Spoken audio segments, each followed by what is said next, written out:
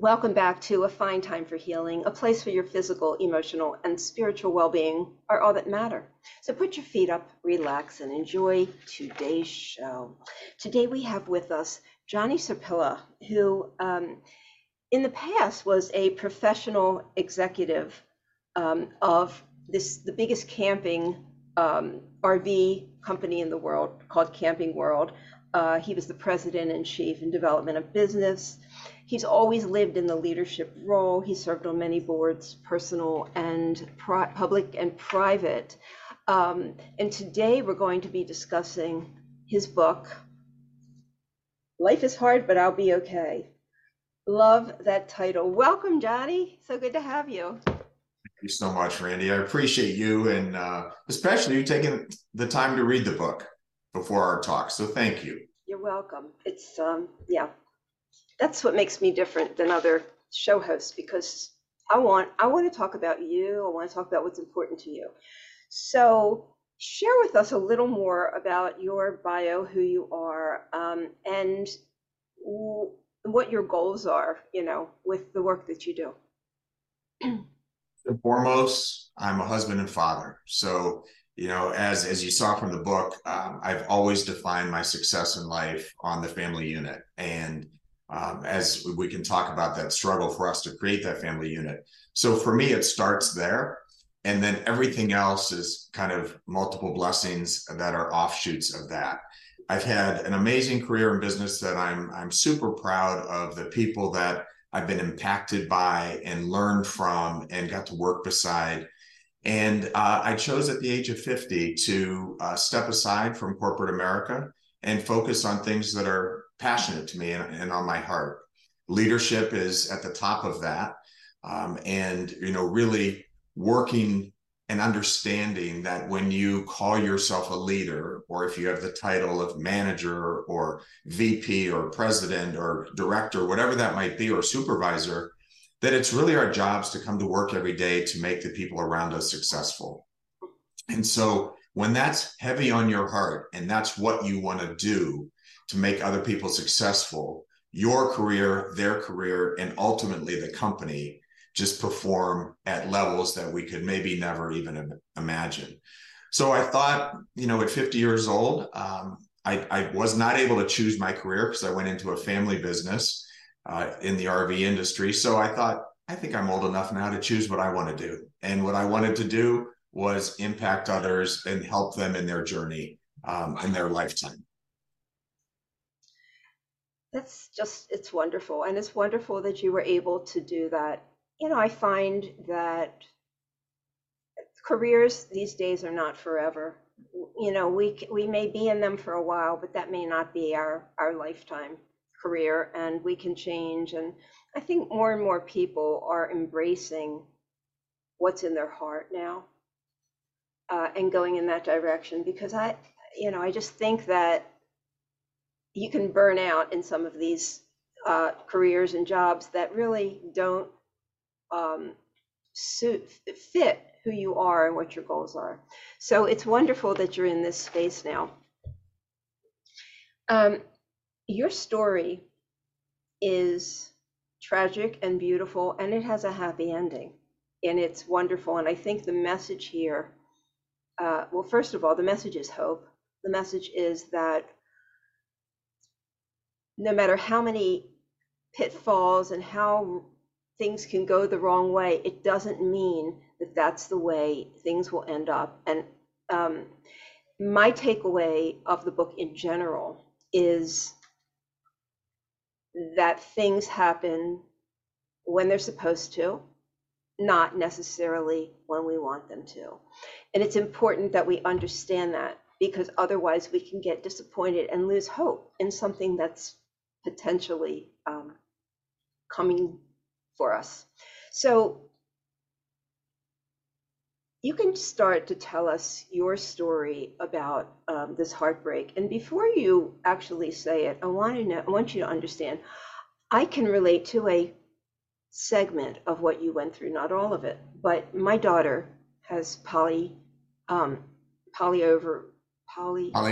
ovarian disease? Yes. So she was unable to get pregnant. She went through 4 rounds of in vitro. And I remember what it took for her. And I remember the heartbreak every time that, the transfer didn't work. And it was just such an up and down. It was so hard. She now has an 8-month-old baby boy, who's, the apple of our eye. So eventually it worked out when it was supposed to. So tell us your story. So the story, as the subtitle of my book, it's The Power of Hope, it's emerging through pain, and it's learning to live with gratitude. And if I would have known that subtitle at the beginning of the journey, I would have probably fared much better, because I would have understood that I needed to learn to live with gratitude, maybe even a little bit sooner. But I'm proud to say that for both my wife and for me, that we did feel that gratitude, probably as quickly as we could have through the darkness. And so, for us, we were really at a point where we felt just the hope for the future was huge. And there is power in hope, as I write about. But we started, with amazing careers. Both of us got a quick start in our careers, and I was so proud of my wife for the career that she had, and financially she was even doing better than me, and was just so proud of her. It was incredible what she was doing, and I was on the path as well, and things were going great. So professionally, we appeared to everyone else as that couple that was so career focused that family was not a priority to us, and having children was not going to be potentially in our destiny at all. And so, we knew that wasn't the case. And when we decided to start having a family, which we thought would be incredibly simple to do, because we're both hard workers, and you set a goal and you achieve it, and then you set the next goal and the next goal, and you just achieve and you keep moving forward. We were blessed in our lives with loving and supportive parents. So we don't have that hard knock story that we had to, pull up from our bootstraps and change from the darkness that we lived in before, because really we had charmed lives up to that point. I think that's an important point to acknowledge, because I have incredible respect for people who not only were in our position, but moved upwards versus downward, but even more respect than for the people who came from far less guidance and love and stability than we came from. Because I saw, Randy, how our world was rocked, even on the solid foundation that we were on. A solid marriage, solid finances, solid family surrounding us, faith, values, all the things that you would need, the ingredients for a successful life, were in place until all of our hopes and dreams were shattered. And so, it leads me to tell a little bit of the story where, much like your daughter, but without any medical challenges, when we decided to start having children, we simply couldn't. Month after month after month, and then soon to be year after year, it was not happening. And, I look back and laugh at myself for the first month being shocked when it didn't work. Like, this is impossible. We did everything right. We did it often. And it was a fantastic week. So how do you not have the rewards out of that with the blessing of a pregnancy? And, I'm a man with anxiety. I've always had it. Probably in my 20s, I wasn't as clear that it was anxiety. It was maybe more people would say, well, I think you have depression. It was like, I don't feel sad. I really worry about a lot of stuff. This is one thing that I worried about. Worried about this since I was a child, actually, because I never saw myself as a biological father. Couldn't get my head around that. I always saw myself as a dad, but really couldn't comprehend really what that might look like from a biological perspective. And so we went on in our journey after the first year of trying, and the second year with artificial insemination, and then entering into the third year and going into the in vitro path, much like your daughter. And we became pregnant and very pregnant. We became pregnant with triplets, and we were the happiest people in that infertility program. While they cautioned us against, having multiples and having three, really wasn't the ideal. Matter of fact, the doctor had a ultrasound picture on his bulletin board behind him as we sat in his office, and he said, "I have this up here to show that with triplets, that it's not what we're going for here." And we kind of joked and said, "Oh my gosh, it would be like winning the lottery. I've always wanted multiples. Thinking twins was as big as I could dream. Having three would be even better." And really, it was in every way possible. Did they transfer 3 embryos? No, back then they transferred 5. Ooh, okay, so they weren't isolating them. Okay. Yeah, so it's Transfer very 5 to different see what than would today. stick. Okay. Yeah, where couples are putting in 1, maybe 2. Back in our time in the mid 90s, 5 was a standard. And so, Wow. and the likelihood for getting pregnant, the percentage was incredibly low. So, it was, and we didn't even, I mean, they said, we normally put in 5, okay, let's go. And, our 20% chance of getting pregnant, okay. And so we're blessed with a good pregnancy. Easier for me than my wife because she was incredibly sick for the first trimester and lost 15 pounds because of being so sick. Second trimester really went beautifully. She was gaining weight. The babies were growing on pace for a single pregnancy baby, and so all of our kids were a little on the larger size than most multiples would be. And then as the pregnancy progressed, unfortunately, our 2 sons and our daughter, Nicholas, Mary, and Peter, were born prematurely, and they lived a short time and passed away in our arms. And so for us, the roller coaster of emotions and the conviction of the understanding that we had that when we became pregnant, that this was the reason why it took 3 years. Our plan was to be parents of triplets. And what God had in store for us was more than we could have imagined. And so we clearly understood, we accepted it. We never had the anxiety or the panic of, how are we going to deal with this? This is too much. All of those thoughts, we didn't have them. And so the time that they were alive is really where the gratitude started. Because we were the happiest people in that hospital. We were a family of 5. We were connected. We were holding our 2 sons and our daughter and just marveling at their beauty and the hope that we had for the future. And so from that, things turned dark after our youngest son, Peter, died. And we really took some time to just be with them for hours. And it wasn't until the nursing, one of the top nurses came in and said, which funeral parlor will you be using, that our lives changed. They really didn't feel to have changed prior to that because we were a family of 5. Oh my goodness. And at that point in time, reality started to sink in, and we knew that we had a battle ahead of us.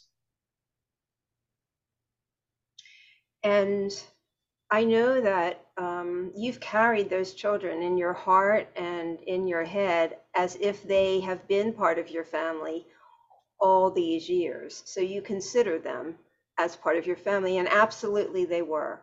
These were beautiful babies, and you've kept their memories alive, which is really a beautiful thing. I don't know how, I cannot even begin to imagine what it be like to have a baby die in my arms. And then you had 3. So That is so heartbreaking. And I would imagine that it takes quite a while to come back from that, to go through the grieving and come to acceptance and really to a point where you're willing to try again. So, what happened after that? So, we went through the funeral process, of course, and um, as we said goodbye to them, we promised them when they left us at the hospital to go to the funeral parlor, promised them that their lives will not be forgotten.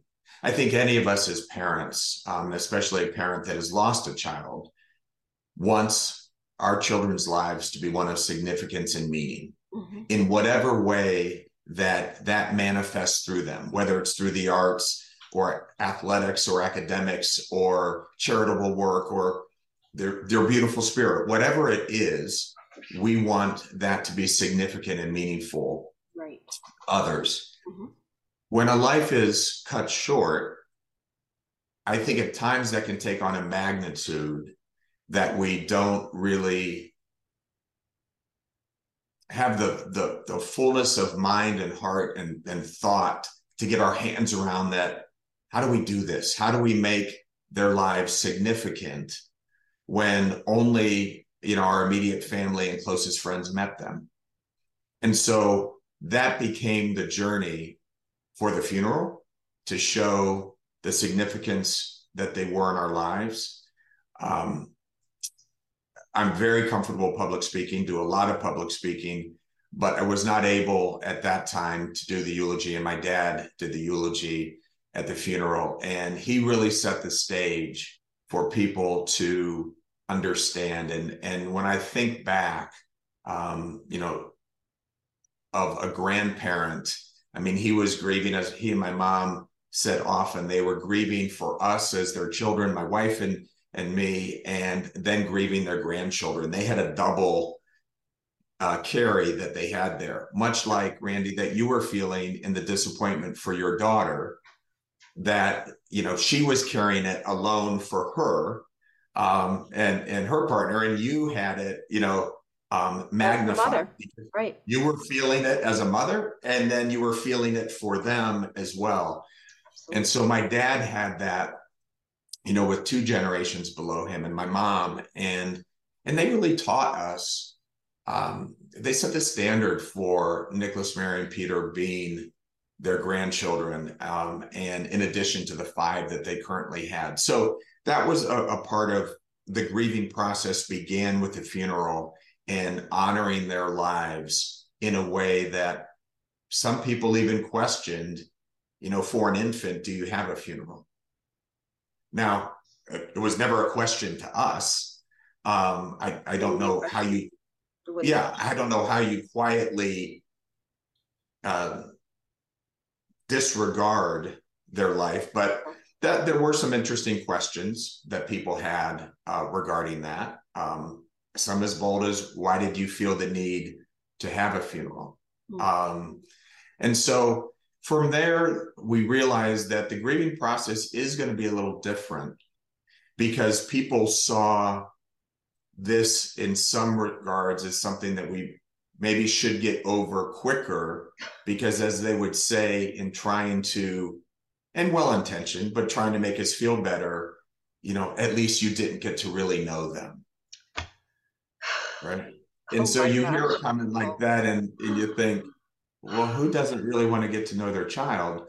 Or, I have a dear friend who lost her son at 9, and, we talk about the 9 years that she had with him and the blessing and the joy and the memories, and she wouldn't trade it for anything. And he died suddenly in his sleep. It was a crazy situation, but she has so many amazing memories to hold on to that literally lift her daily. And she and I talk about that, and we talk about a different side of grieving when you rest in gratitude. So we started that journey of grieving with a commitment to each other as a couple, that we were not going to stray from each other. And there was something really beautiful. One of the grateful points that happened early on is that once you see your partner hurting, and Susan was struggling so badly, as was I, from there, what could you possibly argue about? What is of significance and meaning that you would disrespect each other or not be kind? And so, although we had a really solid marriage in the first, 3 years of our marriage, it just changed it for the better from that point forward. Right. So that was something that was really incredible. And then it was the challenge every day of getting out of bed, right? You start there. Like, how do we do this? How do other things become important to me? How do our careers now matter as much as they mattered before? And the reality is life does go on. And I remember thinking that in the limousine driving to the church, watching everyone else driving by and thinking, this is so interesting. Like, it's just another workday for all those people in those cars, all those businesses that were open. Mm-hmm. It's just another day at the office or in the store or in the hospital, right? It's just another day. And yet it was such a defining day for us. And that was my first hint that life needs to go on. Mm. And now we had to figure out how we were going to do that. That's a hard concept to grasp, and it takes people different amounts of time to get to that point. Some people feel very guilty for going on with their life because they feel like it represents it's a statement that they didn't care or that this did not impact them. So it takes people different amounts of time to come to that. What do you think helped you to come to that realization? And there's so much more to this story that we're going to tell, but at that point, like, what did you say to yourself? So, we started spending a lot of time at the cemetery where we just felt close to them. We were 6 feet apart, laying on the ground. Just being close to them felt great. And until we probably recognized that we were spending too much time there. And so we'd make these commitments to have less time there. And then, we'd agree on that. And I'd, on my way home from work, say, I just have to stop. I'm going to do it just one more time this week. And then, I get there and Susan's already there. And so we kind of look at each other like, yeah, you can't hold to this promise either.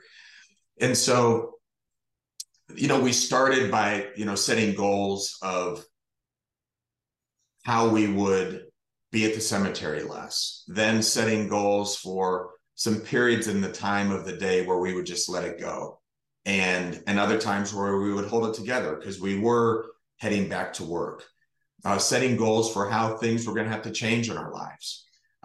Me professionally, that's a whole leadership path that I could go into, that I knew the culture of my company that I own had to change because there were things that I was allowing to happen that did not put employees in the right mindset to go home to their families where they're dealing with their struggles in the best mindset. So it changed me as a leader. And then, we started to deal with the idea of laughter again and what that could feel like in terms of being healthy as opposed to feeling guilty for it. Because initially it feels very unnatural. Because, there's the thought of, or the term of functioning alcoholic, meaning somebody is, addicted to alcohol, but they're functioning well. They're doing their job all day long.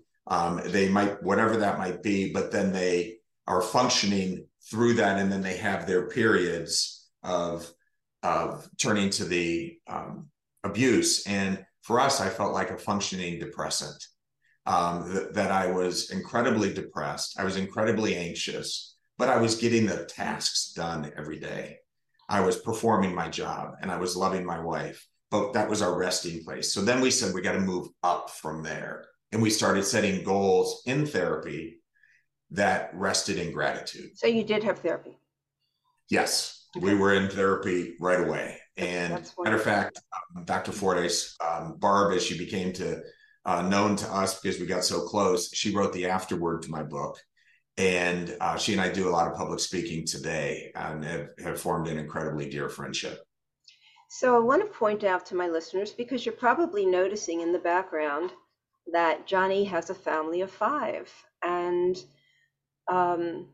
we're going to get to how that came about. But in between, there was more heartbreak, right? Can you just sort of go through a little bit, like what happened and then what happened and what happened? There was so much that was testing your gratitude and your hope and, your faith. And so thank you for asking that, Randy. Before I answer that, I want to say to the listeners that if at looking back, would my wife and I say that we could withstand more pain and heartache after Nicholas, Mary, and Peter died? The answer was clearly no. As I look back, I think it's remarkable what we were able to push through, almost so naive at times, and that was a blessing, to think that the next turn around the next corner was where our happiness was. And I say that because in the darkest times, we can't lose sight of hope. And I think that's what Susan and I never did. We never lost sight of hope. Through every punch in the face that kept coming, somehow we felt that there was blessings there that had yet to be discovered. And so we did decide to go back to in vitro because we had frozen embryos that made the process much simpler medically. And so we went back to that process, and the next cycle, it did not produce a pregnancy, which we were shocked because we were so successful the first round. And then the third cycle, again, using frozen embryos, it produced twins.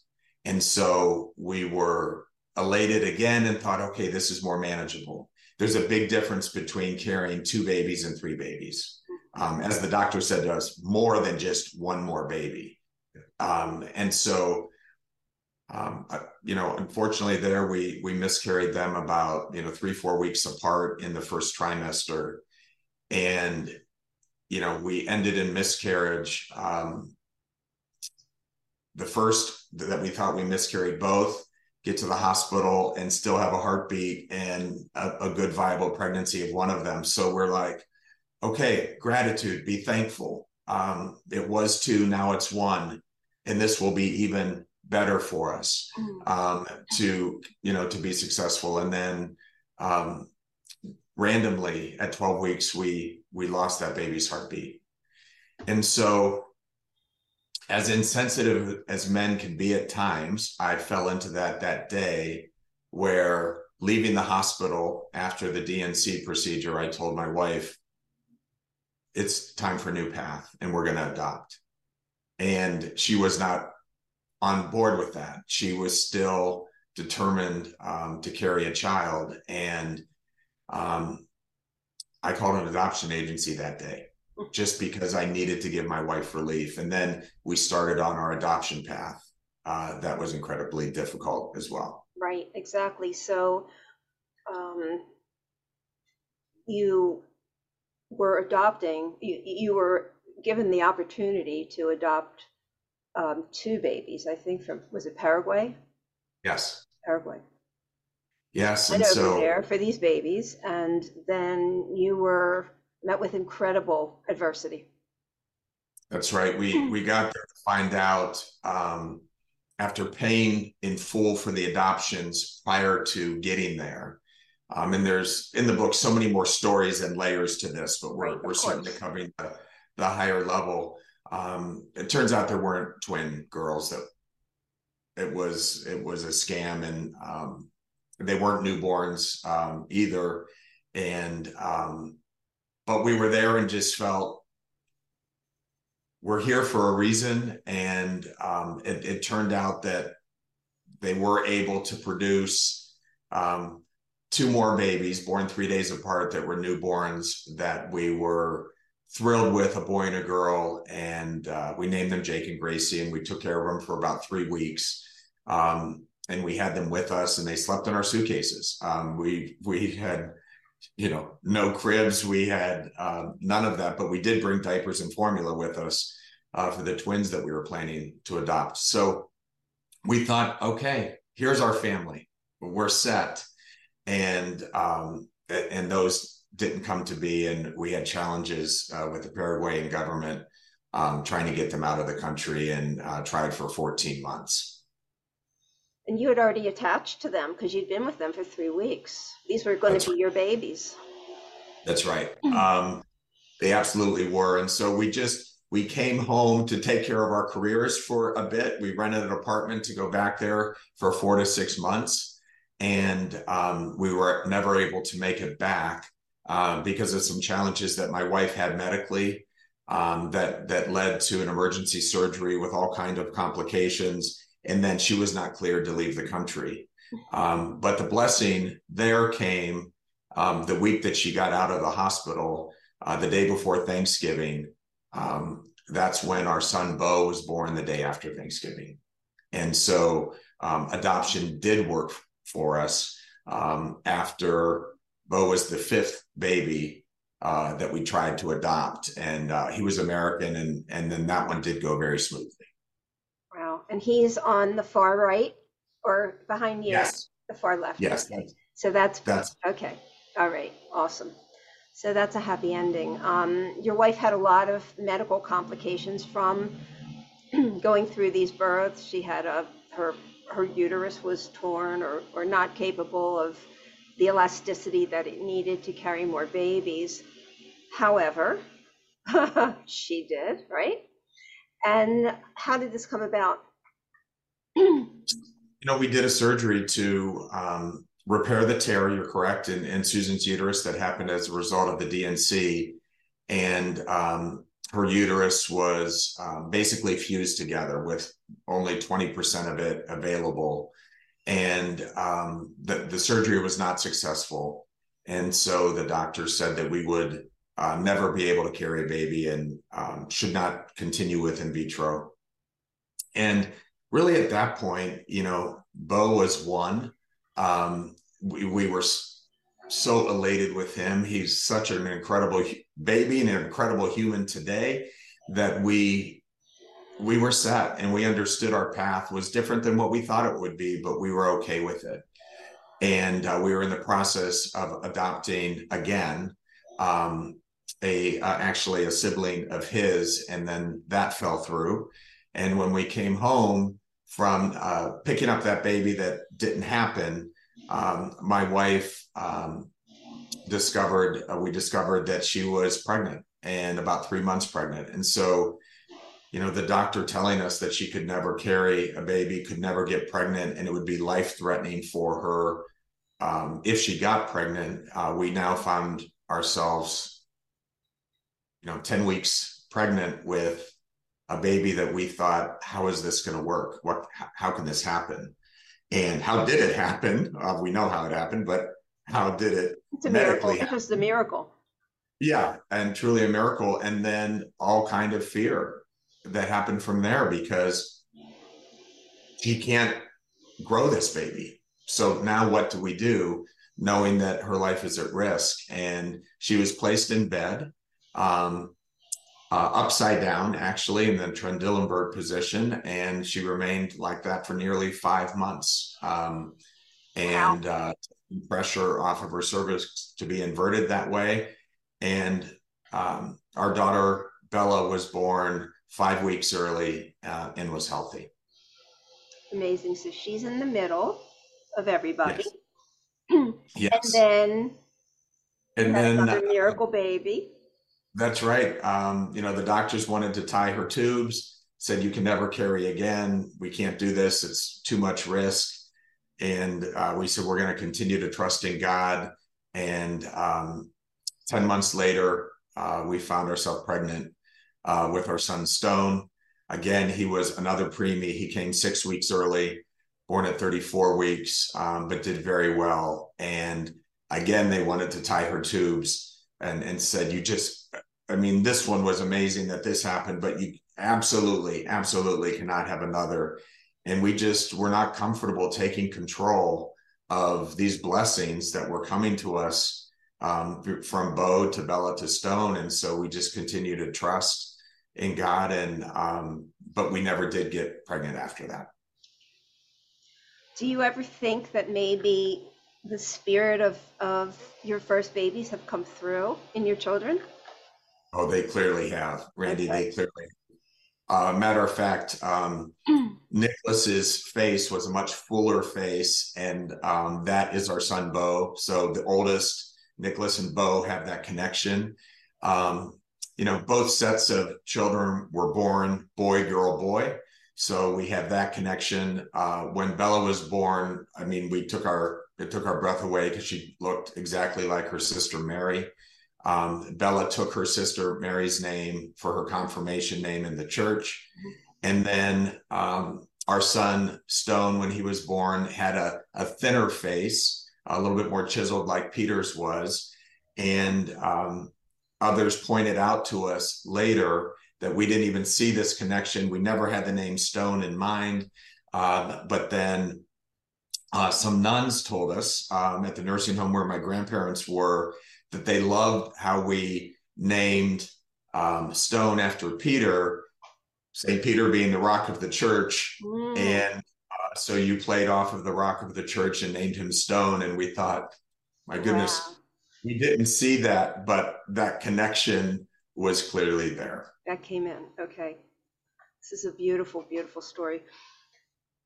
So what do you say to people who have had, and I really like that you said earlier that you really have great compassion for people who didn't have the strong foundation you have, and then have this piled on top of it. And actually, most of my listening audience would be these people that did not have a strong foundation, had lots of adversity in their young years, including myself. So then when these things get piled on, it's almost, too much to bear. But, and that was a situation for me. But what I found is when I finally got knocked down as far as I could go, there was only one way to go, and that was up. And so, that's when I began to embrace a spiritual foundation of my own, not a religious one, but a spiritual foundation of my own that has guided me for the rest of my life. Adversity can bring that to you. So what do you tell people who are going through something so tough right now and the future looks so dark for them? How do they hang on? Yeah, Randy, that's such an incredible question because, when we need to dig deep, some of us have deeper reserves to dig into than others. And I acknowledge that. And that's why I have so much respect there. I have that respect because, my dad's family as Italian immigrants coming and just literally food and survival was a win. Mm-hmm. I think of the depths that my dad changed his life from. I don't know if I can fully comprehend it. It's too big of a hill to climb. Mm-hmm. But what I would tell the younger you is that you did climb that hill. So many out there have climbed a hill from elevations that were so low that they found the grit in them. They felt challenged. They felt inspired and hopeful, and they found others that they could look to. We all need others in our lives to create the hope for us that we might not feel in ourselves. And that hope comes to us in various forms. I think that spirit is sent to us through different people. Your voice to your audience is exactly an example of what I'm talking about. And so what we need to do is kind of really open up and listen and be ready for it. So, there's a theory that I love. It's called the red car theory. Are you familiar with that? No. So the red car theory basically says, Randy, as you were, driving today, how many red cars did you see? And you would not know that answer, right? I have no idea how many red cars I saw. But if I told you, Randy, I'll give you $50 for every red car that you see in a given day, and at the end of the day, I asked you, how many red cars did you see? You'd be able to give me that number because you're alerted to it and you're aware. And that's really what we all need to do in our lives, is dial into that awareness. We need to really be mindful to say, I'm going to look for those red cars. In this scenario, I'm going to look for inspiration. I'm going to look for hope. I'm going to look for people that can positively impact my life and lift me up. And I'm going to let go of the people that are dragging me down. And it's only with that intentionality that you can move through the challenges of life and climb that ladder towards happiness and fulfillment and meeting your dreams, if you're really focused on it. And so in the day when all those red cars were going by you and you weren't understanding the value of them, once you put intentionality to it and seeing the value, you'll go driving today and you're going to be blown away by how many red cars that you see. And that's what we got to get our minds to do, and to really block out the negativity that others bring to us or our own past experiences bring. And I want to say one last thing about that, to contextualize it a bit in our situation, even with blessings of loving parents and an amazing friend network, was that when we were in darkness, we continued to look forward and take the next steps because we believed in hope. We believed in the power of hope, and we were clinging to it, sometimes by the edge of our fingers, but we really believed in it. And as each step came, and the book explains far more in depth of what those were, it's natural to fall back and to lose hope. But there was just something within us telling us, look at all these blessings that are coming up. The kindness from others, the love from others, the empathy, the benefits in our marriage, the benefits in our careers, because we were now seeing things through a much better lens of empathy and kindness and respect towards others, because we started to acknowledge maybe how fragile their life is, just as fragile our life was. Wow. That's so profound. You had miracles happen in your life, and actually you could have looked at it as just maybe 3, but you actually had more miracles in your life than 3, right? So it's really just the way that you look at things. People think miracles are supposed to be this big flash of light, and something just boom. But we all have miracles. It's a matter of looking into them, looking into your life and finding the beauty and the gratitude there. So let's just say, how did you really grab onto gratitude throughout all of this? First, the most honest answer was it was a survival technique. I really didn't feel an option or choice for anything but that. And it was rooted in the idea that at 28 years old, I felt too young to be jaded and to go through the rest of my life, another 50 years, 60 years. I felt there is no way that I'm going to allow this to define my life negatively. It's going to define my life for sure. But now, maybe the control freak in me, Randy, I was saying, I'm going to determine how it impacts my life. Yeah. And it's going to be one of blessings and gratitude. And I'm going to think of the time that I held them and my wife held them, and I saw the beautiful smile that she had, and the joy that she felt. And I was going to soak that up and say, I need to allow this to be enough. Because all of us in life, we want more, right? We want more love. We want more money. We want more family. We want more friends. We want more food. You know, whatever it might be, we want everything in abundance.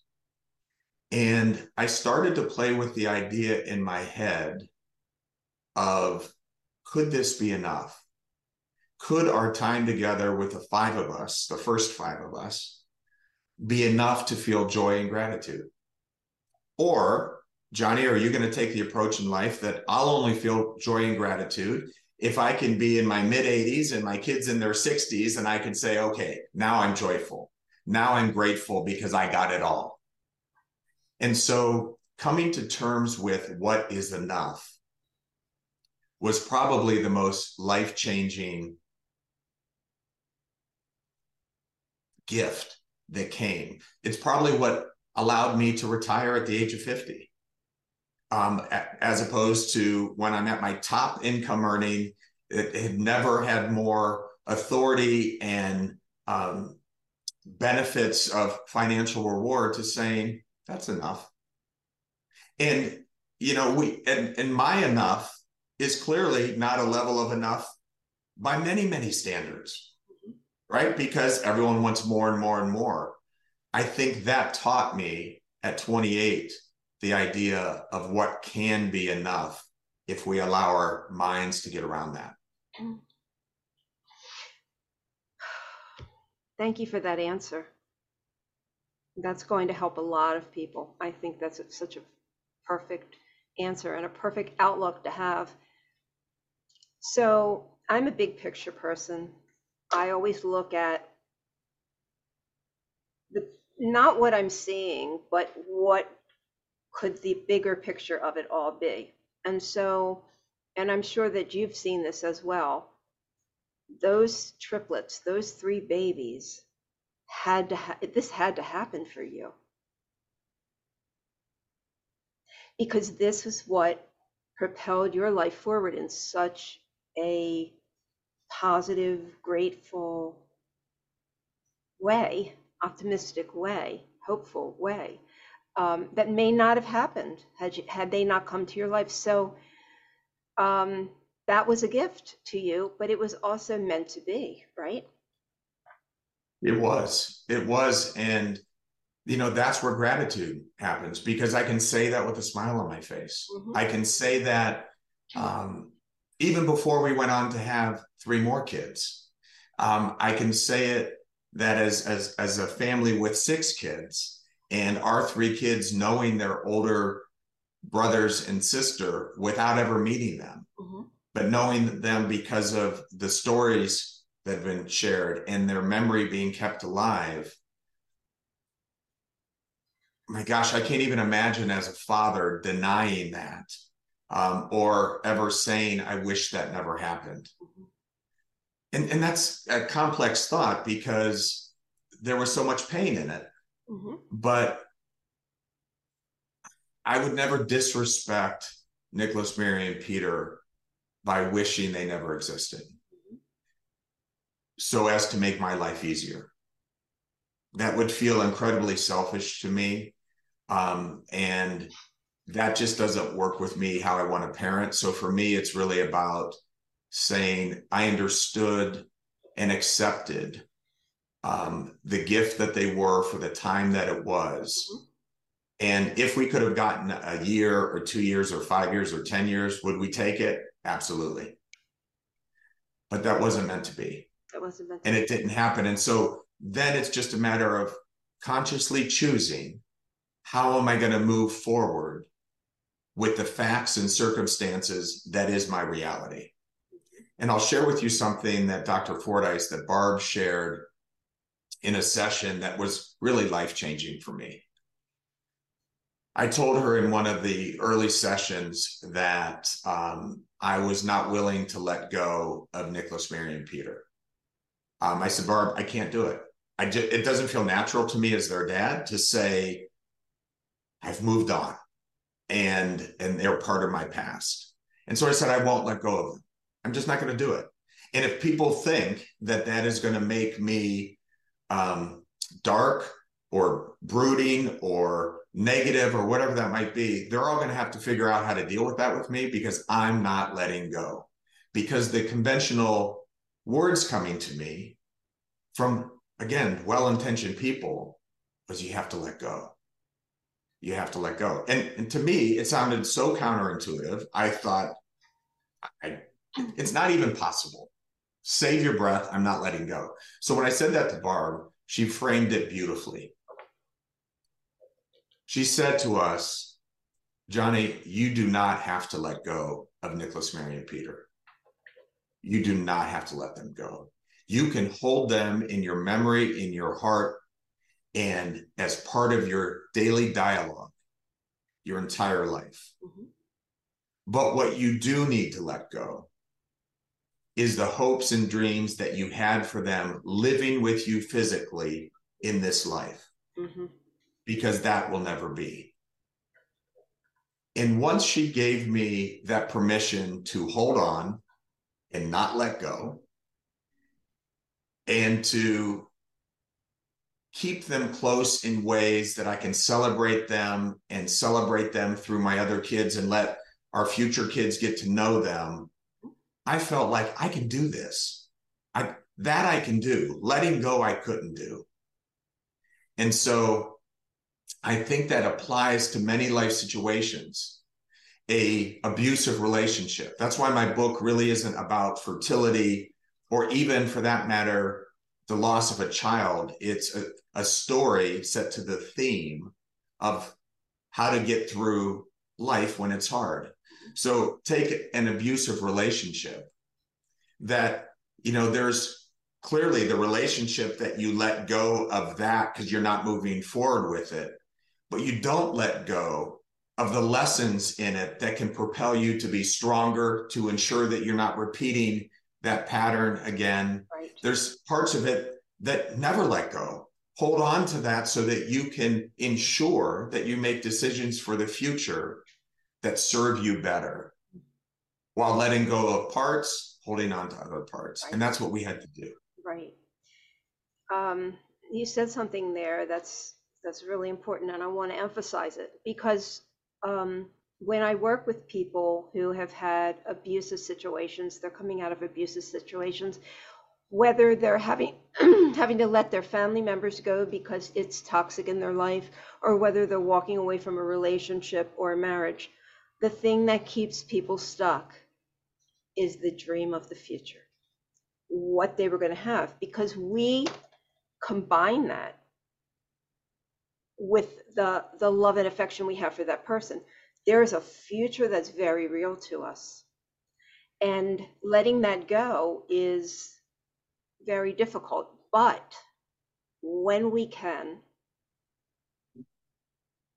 the rest becomes easier to navigate, easier to negotiate.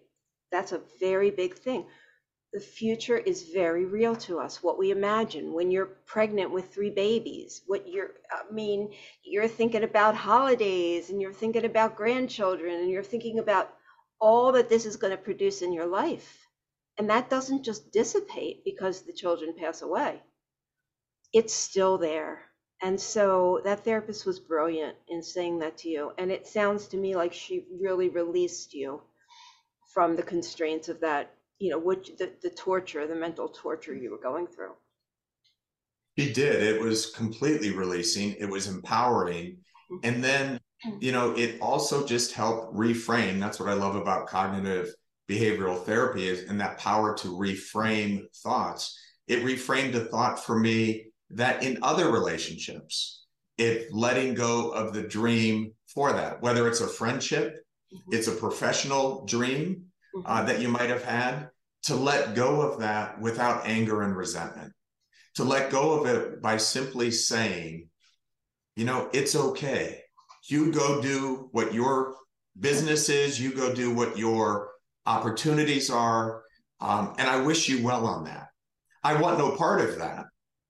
And for us, it won't be something that we'll do together, but that's okay. Exactly. And I can walk away from that very lighthearted without anger and resentment, because that anger and resentment only tears me up. And so when something doesn't work out, and I haven't had a lot of professional relationships not work out, and for that matter, personal relationships, but in the cases where it has happened, that's absolutely okay. No one has to live by my rules. I don't set the universal rules for relationships, professional or personal. So they're entitled to play out the way that they feel works for them, aligns with their values and character, and is something that they can live with. If I'm not okay with that, it doesn't make them wrong and me right. It just makes our views different, and let that go. Let it go. That dream is not going to happen with us together. And it's really freeing to feel that way. And you live without so much resentment. Exactly. I mean, I've had to let my parents go, but I don't do it with hate, malice, anger, any of that. I'm like, go live your life, go live your life however you want to. It just complicates my life when you're in it, but feel free to live it, and that's, so I really understand that, because that's what I've had to do in order to be able to move forward in my life, is to let these things go. And then you learn that you really have very little control over life, and that the best way to do this is to just ride the waves. Just let the flow take you where it'll take you, with no expectation, just hope, like you say, and gratitude. And life is going to take us in the right places no matter what we do. That's right. So we can do is get in the way of it, or we can allow it. And your story is such a beautiful example of this. And, you have so much to share with other people as a result of what you learned, and you're sharing it, through this book. And do you have a website where people can go to for other information or other connections? I do. It's actually right above me there, encourage33.com. Okay. Or it's johnnysirpilla.com. Okay. And what will people find when they get there? And so you'll find really all that I do in all my professional endeavors. There is all the press that I've been, so grateful for. A recent USA Today article. So there's, a lot of press that's been done on my professional life as well as the personal life. There are podcasts, many of them that will be done. This one will be on there soon. And then just philosophies that I have. There's some speaking engagements that are on there that just give some insight to, a little bit of how I see things and what works for me with a very complicated mind. Again, as a man with anxiety, there's a lot that goes on inside my head, oftentimes to my detriment. And so I really have learned what I have to do in controlling my thinking.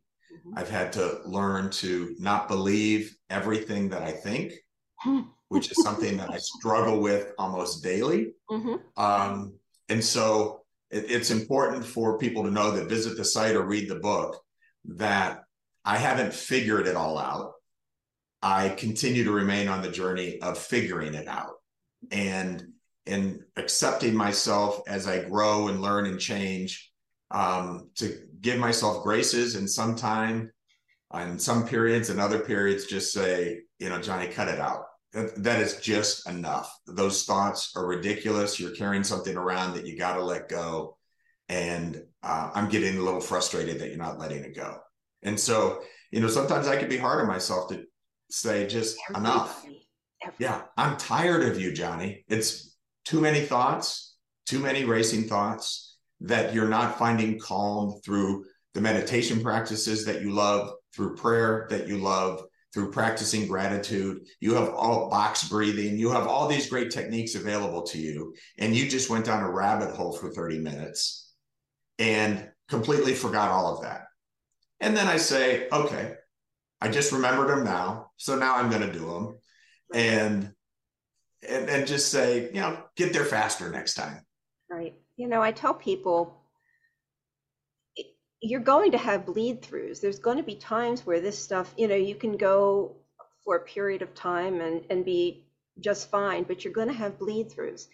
It's not about focusing on those bleed throughs and just saying, oh, it's here again. Those are meant for you to then reach into your tool bag and say, okay, I have the tools to move past this. It's just kind of a reminder that you need to dig in and get those tools back out. Everybody has it. Everybody does. But our minds can really tell us some awful things. And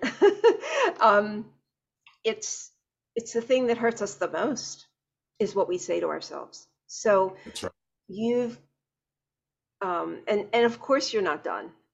I feel like when we're done, that's when we die. I mean, when we got no more to learn here, okay, when we finished it, go, and I think I'm going to be around for a long time because I think I got a lot more to learn.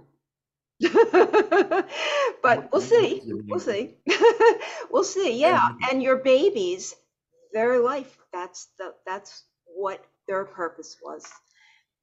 For that very short period of time, that's what they were meant to be. And then they weren't meant to be here anymore, although they did come through in your children. So, Johnny, beautiful, beautiful conversation. I really love speaking with you. I love your philosophies, and I love your story. I think it can be so impactful to people who are going through hard things and just say, you know what, it'll be okay.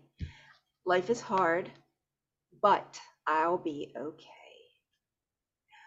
And your book is available through the usual Amazon and through your website and all those things? All online channels, on my website, all those things. I just want to thank you, Randy, for giving me an opportunity to spotlight something that was so important to me in this book, and really working to help people, because I just simply do believe that life is hard, and the content that you put out is meaningful and impactful and is hitting a wide-ranging audience. And so I just want to thank you for all that you're doing to help people. Oh, thank you for that acknowledgement, Johnny. I really do appreciate that. I feel, I feel I'm being guided here in this connection with you. I feel it. So this was really, really powerful.